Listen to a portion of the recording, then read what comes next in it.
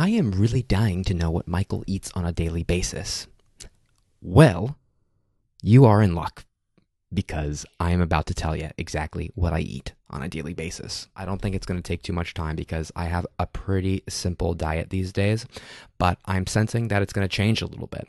It's going to change because I am ready to change. My nutrition on a daily basis has been somewhat consistent for the last 6 months. And for my entire life, I don't think that has ever been the case. I've always needed that spice of life known as variety, and I can't think of any time in the last 6 months prior to this where I had eaten the same meal more than once.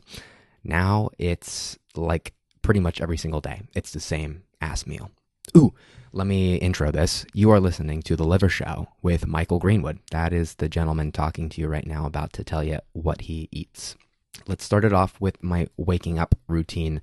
You know about this. I'm waking up. I'm not going to have breakfast. I'm skipping that most important meal of the day, or rather just pushing it till around 2 or 3 p.m. I'm fasting until then. I will have black coffee. I will have copious amounts of black coffee. I find that that really helps blunt the appetite. I'm also drinking tons and tons of water. And on gym days, I'm going to be having a little bit of a pre-workout, which you could say probably has some calories in it, so that might be breaking the fast, but I don't really consider that. It's a stim-free pre-workout that I'm using, mostly just pump products, vasodilators, and the such, and lots of electrolytes. When I'm done with that workout, that is when the calories start going down the gullet. Gullet? That reminds me of like a seabird. Do seabirds have gullets? Do people have gullets? I'll have to look that one up. I'm going to really be challenging my vocabulary when I'm recording. I can't get away with making up words anymore when people could call me out on them. You won't call me out on them, will you?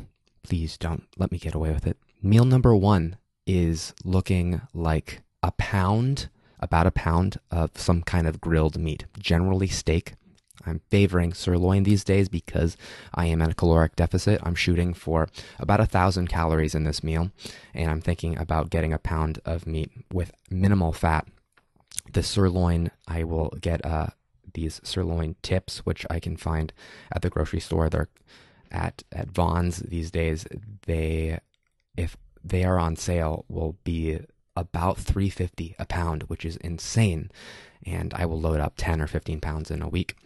I really enjoy grilling a couple of those up, which would add up to about a pound, and a little salt, a little rosemary. Throw that on the grill. I'm getting a nice sear on that, and a nice medium rare. Let it rest for 5-10 minutes if I have the patience. Meanwhile, I am frying up 3 eggs in a little 8-inch skillet. Maybe a bit of butter if I feel like I can afford those fats. At max, it's probably about half a tablespoon of butter. Get that really, really screaming hot in the pan. Throw those eggs in, and then I will usually cook them about over medium, not over easy, over medium. I want that yolk to be cooked a little bit more. As a carnivore, there aren't any breads or sopping up utensils on my plate, so I don't really have any use for that runny yolk, other than the unctuousness that it might deliver when I am taking a bite of the steak and dragging it through some slight yolkage. That is nice. I've got a pound of steak, 3 fried eggs, and this is where, if any variety will take place on this plate, where this will happen is either a tin of sardines, a tin of oysters, or about 4 ounces of liver, beef liver, that I will also sear in a frozen state. I will take it right out of the freezer, chop it up into cubes, and then get another pan screaming hot. Usually this is the same pan that I'm going to be cooking those fried eggs in. Once I cook those eggs, I plop them on the plate, get that pan even hotter, get that pan back to screaming heat, and a little bit more butter in that pan, and then in goes the frozen cubed up liver. I'm cooking it frozen because I truly don't think that liver... Because liver is awful when you're cooking it, when you're overcooking it, but you can get away with cooking it frozen, putting an amazing sear on it, and it's still rare inside, and it tastes delicious. And anybody who says that they don't like liver, I don't think has had it prepared this way. This is so fantastic, especially when you eat it with eggs. This is another staple. So I'm kind of rotating the sardines, the oysters, or the seared liver. And that is the meal number one. It's usually around 1,000 calories, a pound of steak grilled, a little bit of seasoning on there with the rosemary, lots of salt. I'm doing the 3 fried eggs, and I'm either cooking some liver or just taking sardines and oysters and eating those right out of the tin. I like to get fancy with my salts. I will be using some smoked Maldon maybe, or some pink Himalayan, maybe some chunky Celtic, and I like to kind of sprinkle that as I go on my food. Meal number one doesn't change much. I know that this works for me. It satiates me, especially with all that steak. I'm chewing, I'm cutting it with my knife. It takes me a little bit, versus if I had some kind of ground beef and I just had a spoon in a bowl, I eat it right away. I don't think I would feel as satiated. This is a really good combo for me. Notice not a lot of veggies on this plate. Maybe sometimes I will substitute one of those sides instead of doing the sardines. Maybe I'll just do like half an avocado or a full avocado. I don't mix in the greens these days with lunch because I don't want to tempt myself with any kind of digestive upset earlier in the day. Chances are this is 2 or 3 p.m. I've just gotten back from lunch. I've got more planned for the day, whether I am visiting friends, whether I have more meetings with future clients. I can't afford to be a gassy mess going to an important business meeting, or maybe hanging out with a lady. That's no good either. So I want to be as digested as possible. And I know just having a fairly carnivorous plate will offer me a nice digested tummy without any uneasiness. Meal number 2 is where I'm going to get a little bit more experimental. So I broke that fast around 2 or 3 p.m. with the plate just mentioned. Dinner, I feel like I can afford. If I'm going to take any risks on digestion, this is where it's going to happen, because I at least get to plop in bed. And if I'm going to be some bloated, gassy mess, I'd rather do that in the privacy of my own bed sheets and not during a social experience. So this is where I'm going to mix it up a little bit, be a little bit more experimental. But I'll tell you, it doesn't change much, and it hasn't for the last 6 months. It's going to be another pound of some kind of grilled meat. I love sirloin. Maybe I'll choose something a little bit fattier this time, a New York strip steak or a ribeye. I'm going to throw that on. There's something so romantic about frying eggs, and I will have about 3 fried eggs on every single meal. I just love the ritual of that, of getting my 8-inch nonstick skillet, screaming hot, tiny little bit of butter, and then plopping those 3 eggs down. One of my favorite vegetables, if I'm going to be eating a vegetable at a meal, it's these days winter squash, either acorn squash, some pumpkin. One of my favorites, kaboka squash. It's slightly starchier. It's kind of like almost a potato and a squash met. And they had this beautiful starchy winter squash baby. I will break down that winter squash. Usually it amounts to maybe like 400, 500 grams. It's about a pound of flesh of the squash. I'll cube that up. I can break down a winter squash in 2 minutes flat. I think it's pretty impressive. I've had a lot of practice. I'm discarding all of the seeds and the skin exterior because that's not good eats. But I'll tell you what is, once you cube up that acorn squash or that kaboka squash, you get a nice pan, hot butter, let it brown a little bit in that pan, and then you throw in that squash, that cubed up squash. It is so good.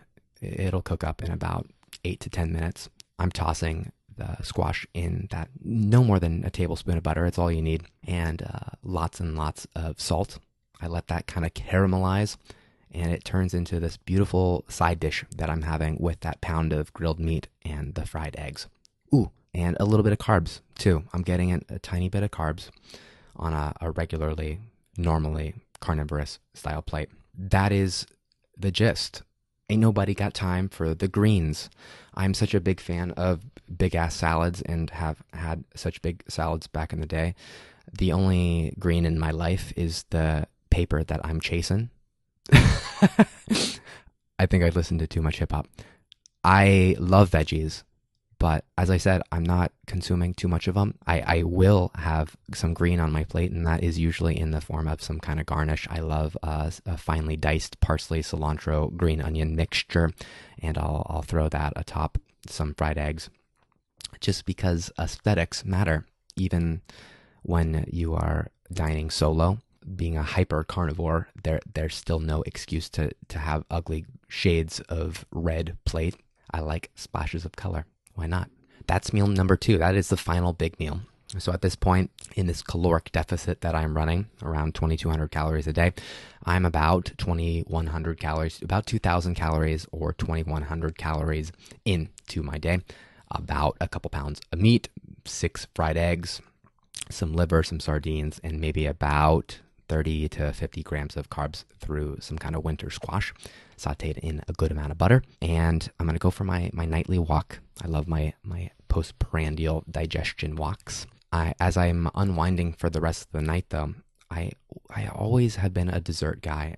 No matter if I've stuffed myself with 17 pounds of beef and salt, and it feels like my stomach could handle no more, I have a second stomach for dessert.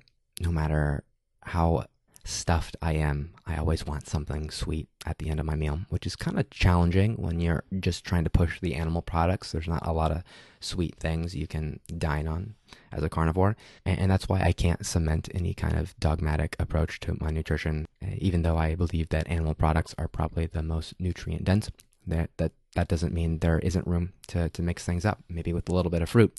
And that is the last bit of calories that I'm consuming for the day right before bed. I love to have an apple or two, a Fuji organic apple, and I really enjoy that. It hits the spot. It's always nice looking forward to that when I've had my dinner. I know there's a little bit more of a food that can satisfy that sweet tooth I have before going to bed. So that is what the last 6 months has looked like. In the more carnivorous times, I have eliminated all those plants and just had the meat on it, but I really enjoy implementing a little bit more veggies these days.